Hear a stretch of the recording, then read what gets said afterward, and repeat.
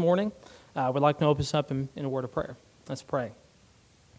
Father, I thank you for today, God. I thank you for this time that we can be here, Father. God, as your church, God, gathering as your people. Father, I pray that this time we would hear you, we would trust in you, God. And God, that we would trust what your word is telling us. Father, and we thank you for it. We thank you that you don't leave us blind in this life, but God, you have given us a guide. You have given us your word. And God, I pray that as your children, we would trust it, we would love it, we would believe it with everything that we are. Father, I thank you, and I pray these things in Jesus' name. Amen. So looking at 1 Thessalonians chapter 1, this morning, and some of you may know, the last few times I've had the opportunity to preach, we've been mostly in the book of 1 Peter.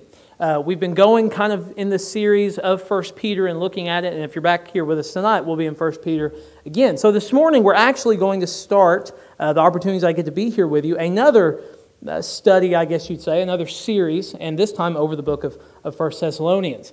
This is a book that a couple years ago in the youth, we went through this entire book. And if you don't know what we do in the youth, that's exactly what we do most of the time. We go verse by verse through God's Word, pulling out the truths and seeing how it applies to us today. And not only is that important in, of course, a youth setting, but that's also extremely important in this setting. What is God's Word and what is it telling us as His people, as His children? There's a part in that song that Joanna sang that said, "We trust your Word." And church, is that not true of why we're here? I pray that that's why you're here, is because you want to hear from the Lord this morning. You want to hear what He has to tell you. You know, we do some Bible studies in the Poto school, and we go on Thursdays to the high school. My lovely wife gets to go with me and keep me in line. And we've been going through, that's right, isn't it, honey? Yes. Okay, did I say that right the way you wanted me to? Okay, good. We've been going through the book of Acts. And we get to the part in Acts where it's talking about the Hellenists, the Greek-speaking Jews. They have a complaint. Their widows aren't being taken care of, and taking this to the apostles. And the apostle says, well, it's not right that we give up the preaching and the teaching of God's Word to serve tables. And we looked at that and we studied and said, well, it's not wrong to serve these people. In Scripture, James commands us to serve these people, but it becomes wrong when it replaces the importance and the significance of God's Word. It is why I hope and pray you're here this morning. Not for the social aspect, not for the wonderful music, but because of what God's Word is going to tell us this morning. And that's what we're going to look at. And so looking at God's Word this morning, if you would look there in 1 Thessalonians chapter 1, starting in verse 1. And we're just going to lay a foundational message this morning, study just some of the first things that we see Paul telling us and telling the church at Thessalonica, and looking at what was the circumstances of these letters. Because I think we tend to forget that these letters were actual letters. Paul didn't break it up into chapters and verses. Paul didn't necessarily give them titles. Paul was writing letters to these churches who were going through different circumstances. And it's important in understanding God's Word what those circumstances were. So look there, if you would, with me in verse 1. Paul begins this somewhat typical greeting of Paul. He begins with his name. He says, Paul, Silvanus, and Timothy, to the church of the Thessalonians and God the Father and the Lord Jesus Christ. Now, what's important about that, and something that is different, is although it's somewhat typical for Paul to greet in this way and to say his name, we also see something different. If you would look there, and there's two other names, Silvanus and Timothy. Well, who in the world is Silvanus? Well, Silvanus, that's just another name for Silas. And most of us probably know who Silas was. Silas went with Paul on a second missionary journey. I think probably the Sunday school story that may be sticking in your mind is Paul and Silas and the Philippian jailer, Acts chapter 17. And why is Silas in this situation? Well, because as we're going to see in just a moment, in Acts chapter 17, Silas was with Paul. So if you would, turn to Acts chapter 17, and we're going to see two different things here. Why Silas is in this introduction, and also how this church began, how the Thessalonican church started, and what were the circumstances of it. So Acts chapter 17, looking at verse 1.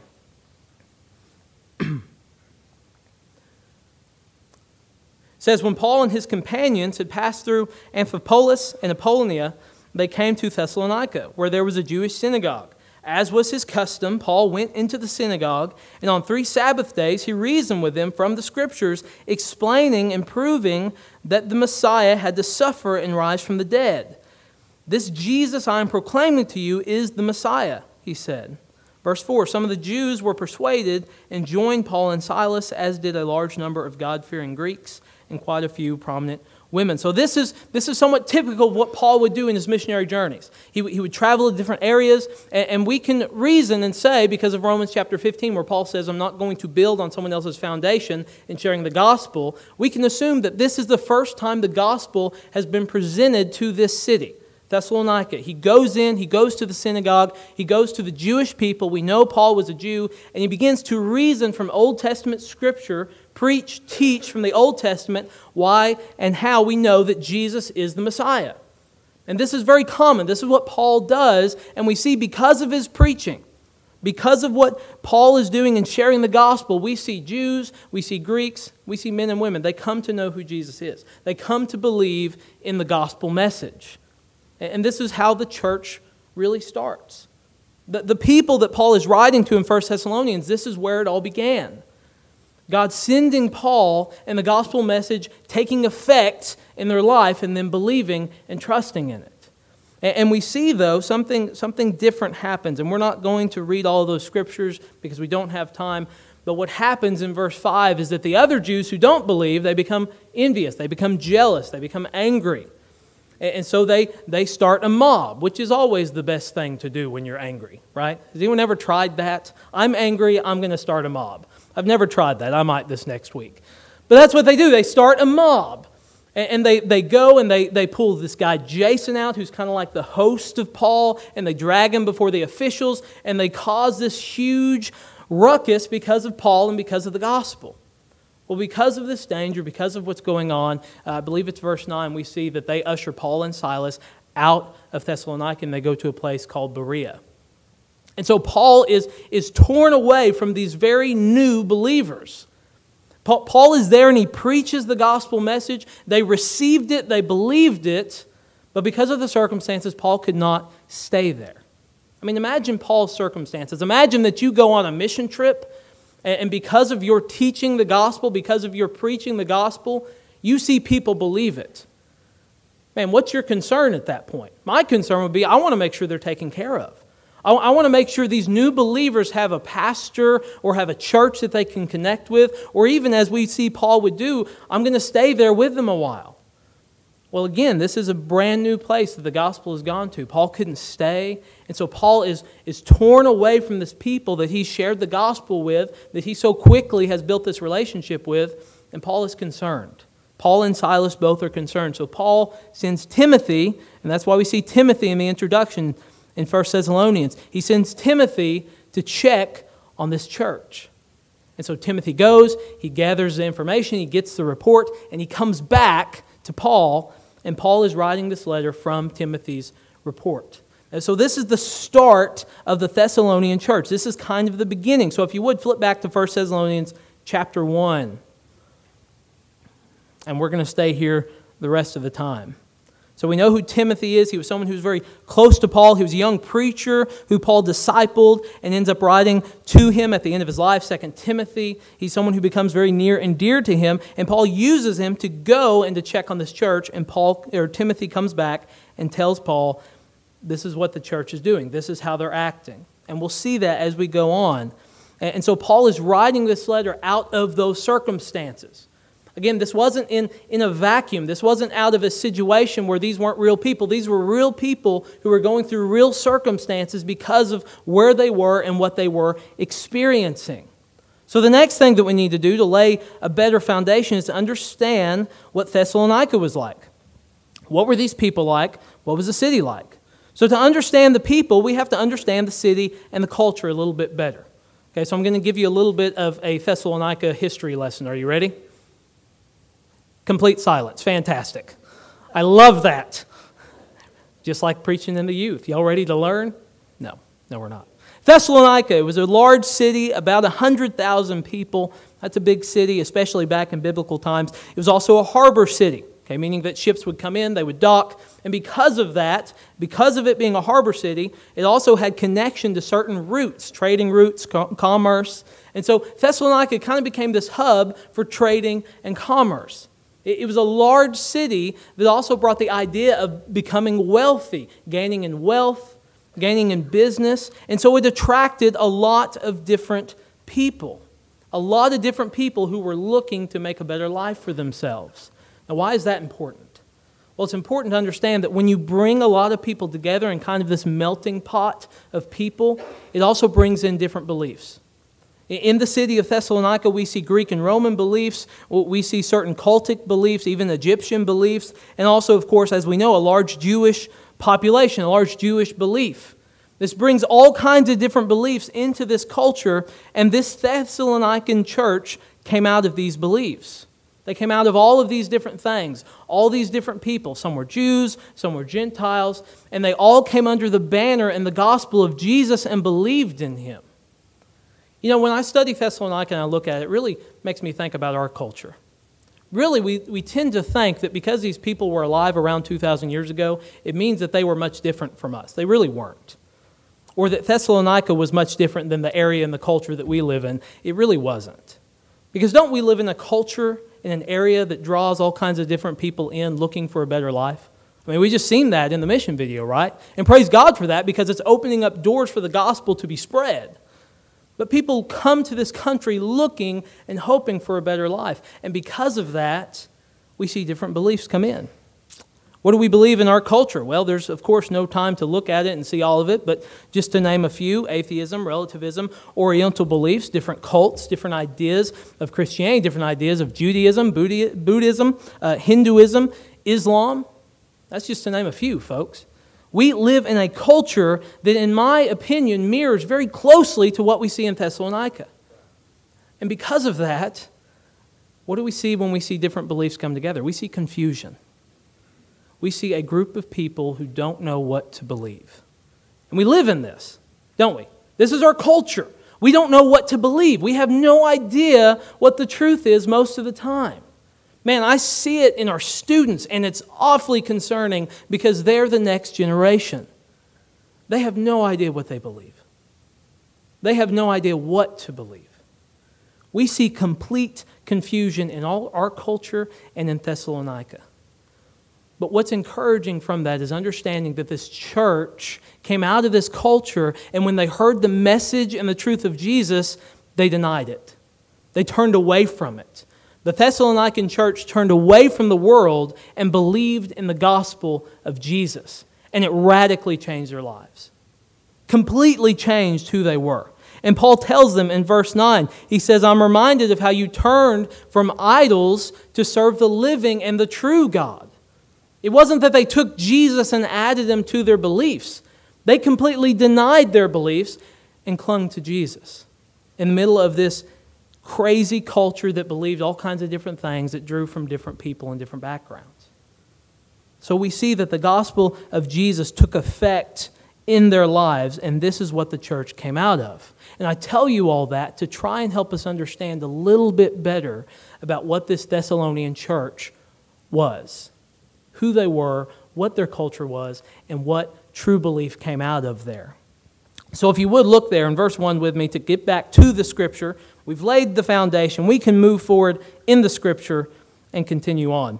He says, "Paul, Silvanus, and Timothy, to the church of the Thessalonians and God the Father and the Lord Jesus Christ, grace to you and peace." This phrase, I want to focus on it just for a moment. This is a phrase that sounds very Paul. Paul used similar phrases like this throughout his letters. And what Paul is really doing is he's addressing the two types of people who made up the church. He's addressing the Gentiles and he's also addressing the Jews. Well, how do we know that? Well, even though both groups have experienced these great comforts from God, His grace and peace, grace, Paul is speaking specifically to the Gentile believers. Because the Gentiles, they had a very ungodly heritage.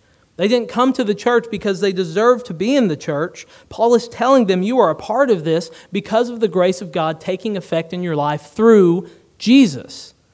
But then he addresses the Jews. And he tells the Jews, and he says, "But understand, Jews, you have peace with God, but not because of the law. Not because of submitting to the law, but instead because of submitting to Jesus. Scripture tells us that Jesus is our reconciliation. We receive grace from God and peace with God only through Jesus Christ.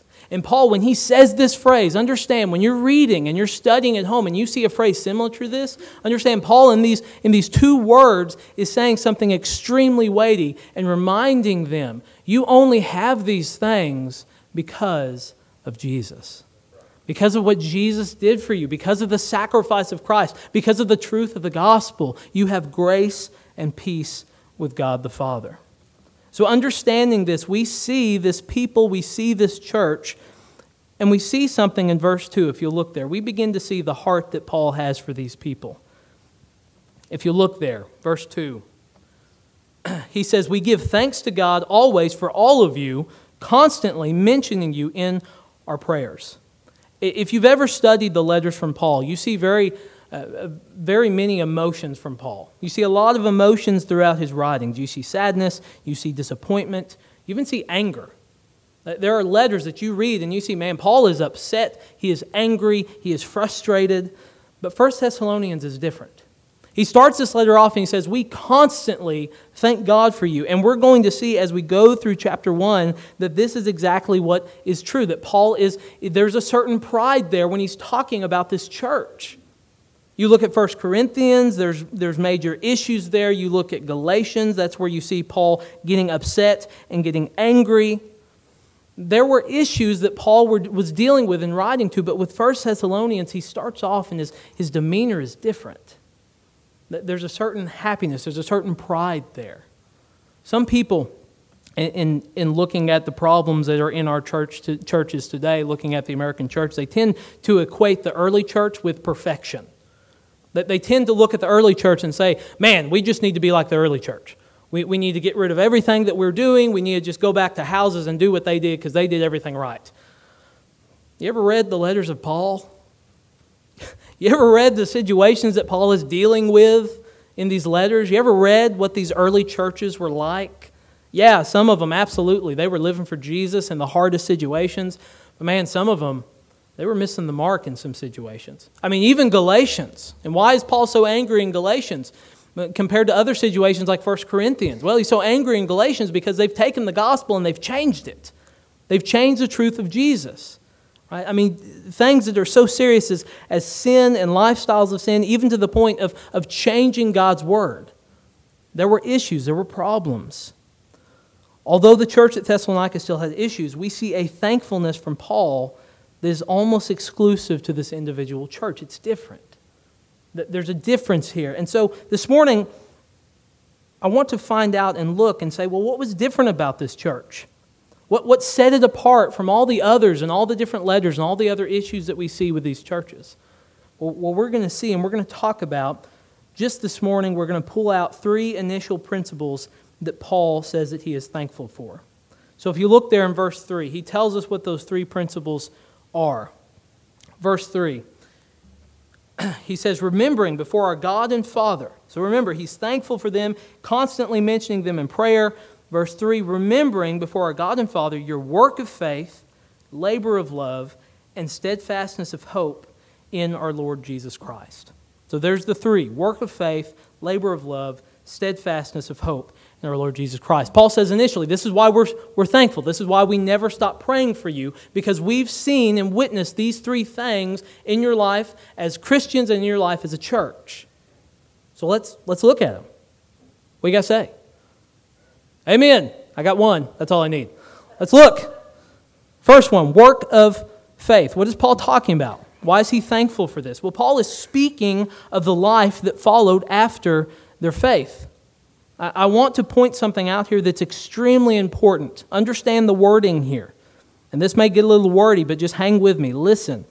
Understanding the wording here. This was not working for faith, but he says, I'm thankful for your work of faith. Did you catch that? Did you catch the importance of that? To quote many great preachers such as Adrian Rogers, we do not work for our salvation, we work from our salvation. And this is what Paul says I'm thankful for. And him saying this, even just these three short words, this phrase, this reminds us of this great foundational truth of our faith. Salvation produces work, not the other way around. I'm not up here preaching hoping that I can earn my way into heaven. That's not why I'm here. If you are here saying, well, I'm here at church and I'm attending, hoping that my works can get me into God's heaven, you've missed the whole point. You've missed it all. You've missed the entire truth of the gospel, because the gospel starts out, although the gospel and the word gospel means good news, the gospel starts out with really bad news.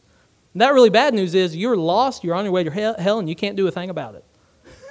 You can't earn your way into God's heaven.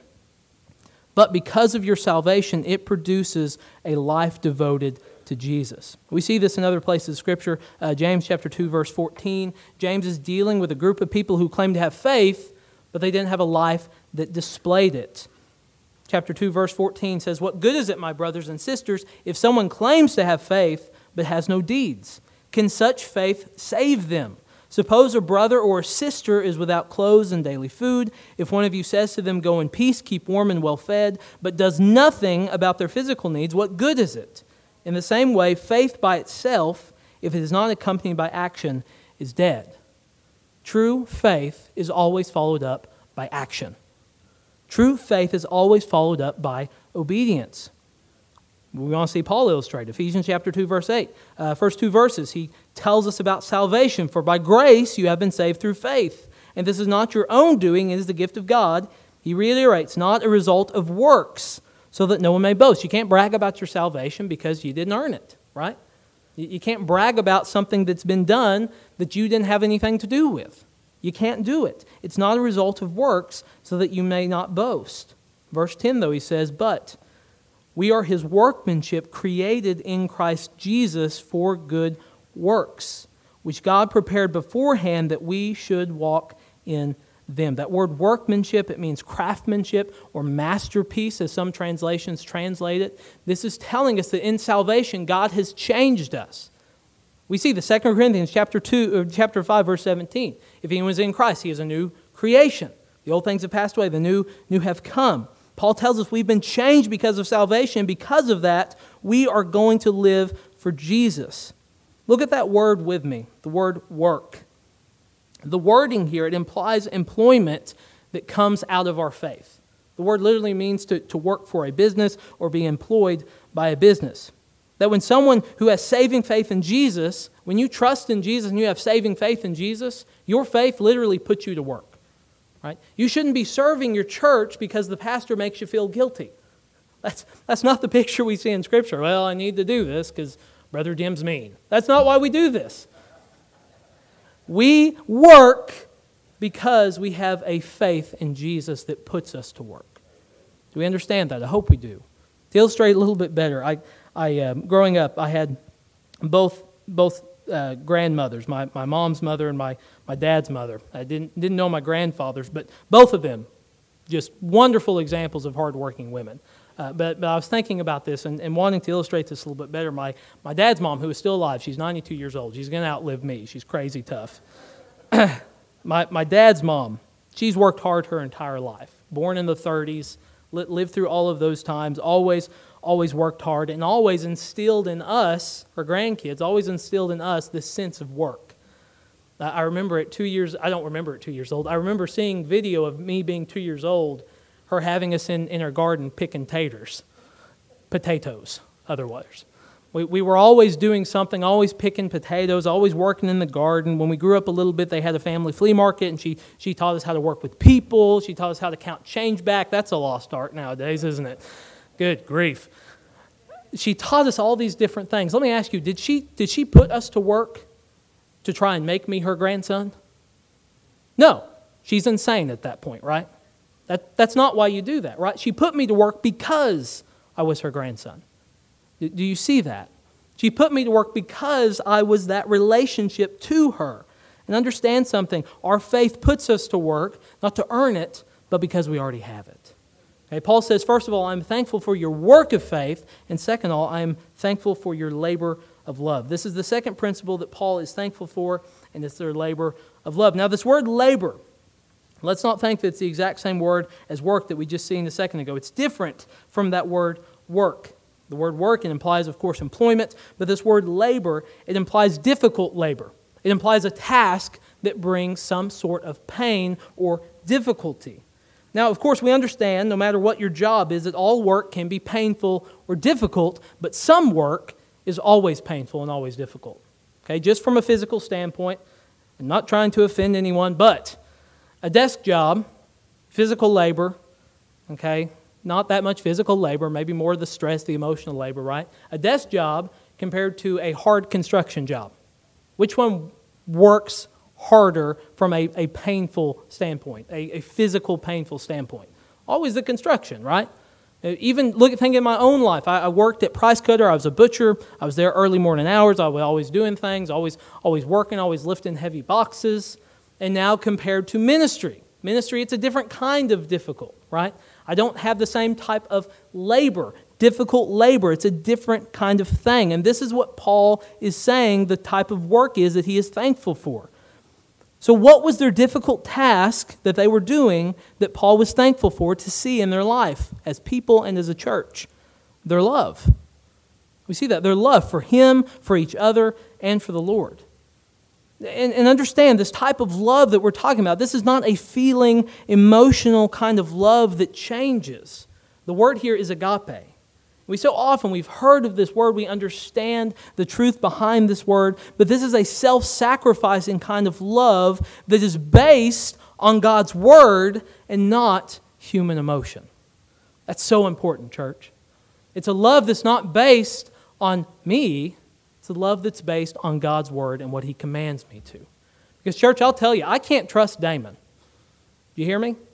I can't trust my emotions and my feelings.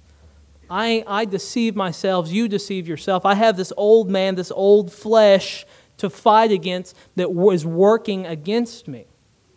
I have to set it on something higher. I have to place it on God's word, not my own human emotion.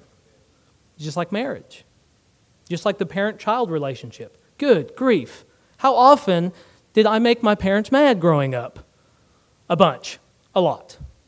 If that relationship was based on their emotions towards me, they wouldn't have stayed my parents, right? We understand this, but this is the kind of love that Paul says I see in your life, and I'm thankful for it. This is the kind of love that a church should have for one another. And that being said, to love like this brings pain. To love like this brings pain. Just very simply, it's self-sacrificing, right? To love in this kind of relationship means that you're putting others' needs, others' desires, others' wants above your own, and you're laying aside your own. You're saying, I'm going to serve someone to the point that it's even painful. C.S. Lewis, I think, said it best. He said, to love at all is to be vulnerable.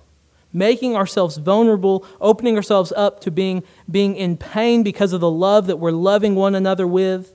Despite the pain that comes with the self-sacrificing kind of love, this church at Thessalonica continued loving one another. Paul says, I'm thankful because I see it. I see it. Remember, Paul, he hadn't been there. He sent Timothy. Timothy came back. Timothy gave him the report. Paul says, we've seen it. And we'll see later on as we study in chapter 1, their faith, their life of living faithfully, it didn't just stay in Thessalonica, it spread out. The word spread the kind of church that they were being and the kind of church that they were living like. We see this command to love one another in other places of Scripture. John chapter 13, verse 34 says, and now I give you a new commandment, love one another. As I have loved you, so you must love one another. To love one another was not a new commandment. What made this a new commandment was the fact that Jesus was saying, love one another as I have loved you. Jesus died for us on the cross. He self-sacrificially gave himself for us. Jesus said that kind of love, the picture of that kind of love one another in that way. Love one another in that way. 1 John chapter 3, verse 18, same author, says, my children, our love should not be just words and talk. It must be true love, which shows itself in action. Paul says, I'm thankful because I see your work of faith, I see your labor of love. And thirdly, he says, I'm thankful for you because I see your steadfastness of hope in Jesus. Last point here, if you look there with me, steadfastness of hope in Jesus. We see this. The word steadfastness is a very interesting word. This word means to be patient, but not the way we tend to think about patience. Sometimes we're forced in situations where we don't want to be patient, but we have to be. Anyone ever been in a traffic jam? Been in a traffic jam? Anyone? No? Just me? Last year, Dev and I, we went to a hockey game in Dallas. It was fantastic. First 30 seconds of the match, a fight broke out. It was wonderful. But we went down to Dallas, and I'd never personally driven in Dallas. I'd been there, but never personally driven in Dallas. Man, it is everything that everyone has ever told me about it. It is awful. And when you're in that situation of driving and you don't want to be patient, but man, what are you going to do? You're stuck. You have to be patient no matter if you want to be or not. This is not the kind of patience that Paul is speaking of. This is a different type. This word, I love the meaning of this word. This word means a cheerful endurance. Cheerful endurance. Cheerfully enduring. This word also means a patient continuance. Paul says, I see a steadfastness in you. It's cheerfully enduring. You're patiently continuing in your faith. And what were they steadfast in? What were they cheerfully enduring in? Their hope in Jesus. Their hope in Jesus. To hope in Scripture means something more than what we tend to think about. It means to anticipate or expect with confidence. This church, although they were young, although they did not have Paul there helping them, discipling them, they continued in steadfastness in their hope of Jesus. They were expecting Him to return. And personally, in my opinion, I think this third point ties the other two together. Because they continued in their hope of Jesus and longing for Him and expecting Him, they continued in their work of faith and their labor of love. This church was patient in their work, painfully laboring in love and their suffering because they had a continuing hope in Jesus and the promises He had made. Church, that radically changes our thoughts of what it means to live a Christian life. Because so often we are dragged down by this life. We are dragged down by the things in this life. What lifts us up above that? What lifts us up above that to live the life that God has called us to? I believe that it's that we are steadfast in our hope of Jesus. Every day longing and expecting Him to return for us. Because church, I'll tell you, the Savior that forgave you is the one who's going to return for you. And this church, it completely changed their life and changed who they were, and they lived like it. So church, I think as we see and we wrap up this morning and understand, very simply, there is no application. The application is the Word. Amen? There's no other way to conclude by saying this is what Paul's seen at this church in Thessalonica. And the question for us as a church, as Southside, is to ask, is that something we see in our church? Do we see our work of faith? Can people look from the outside looking in and say, I see their work of faith. I see their labor of love. I see their steadfastness of hope in Jesus, that He's coming back for them. Can people on the outside look in and see that? That's the question. And church, just very simply, practically, how do we change that? And if there is something we're failing at, if there is something that we need to change, how do we change that? How do we start to become this kind of unified church that we see in Acts chapter 4 that said they had all things in common because of Jesus? How do we begin to change that? Individually, we have to change that. If every single one of us lived like Jesus calls us to and lived like Jesus was coming back for us, we would start to see a church who lived in that way. So I want to pray for us this morning. Thank you so much for being here. And I would like to pray for us, and we'll have a time of invitation. Let's pray. Father, thank you for this morning, God. Thank you for everything that you've given to us, Father. This godly example of this church at Thessalonica, God, that we see it, we read it, and God, I pray that you would convict hearts as you see fit this morning. God, if there's anyone here who needs to make a profession of faith, who needs to trust in Jesus, God, this is where they need to do it. Father, I pray that you'd be with us as a church, that you would help us, you would grow us. God, that we would be an example to those on the outside. Lord, we love you, we praise you, and we pray these things in Jesus' name. Amen.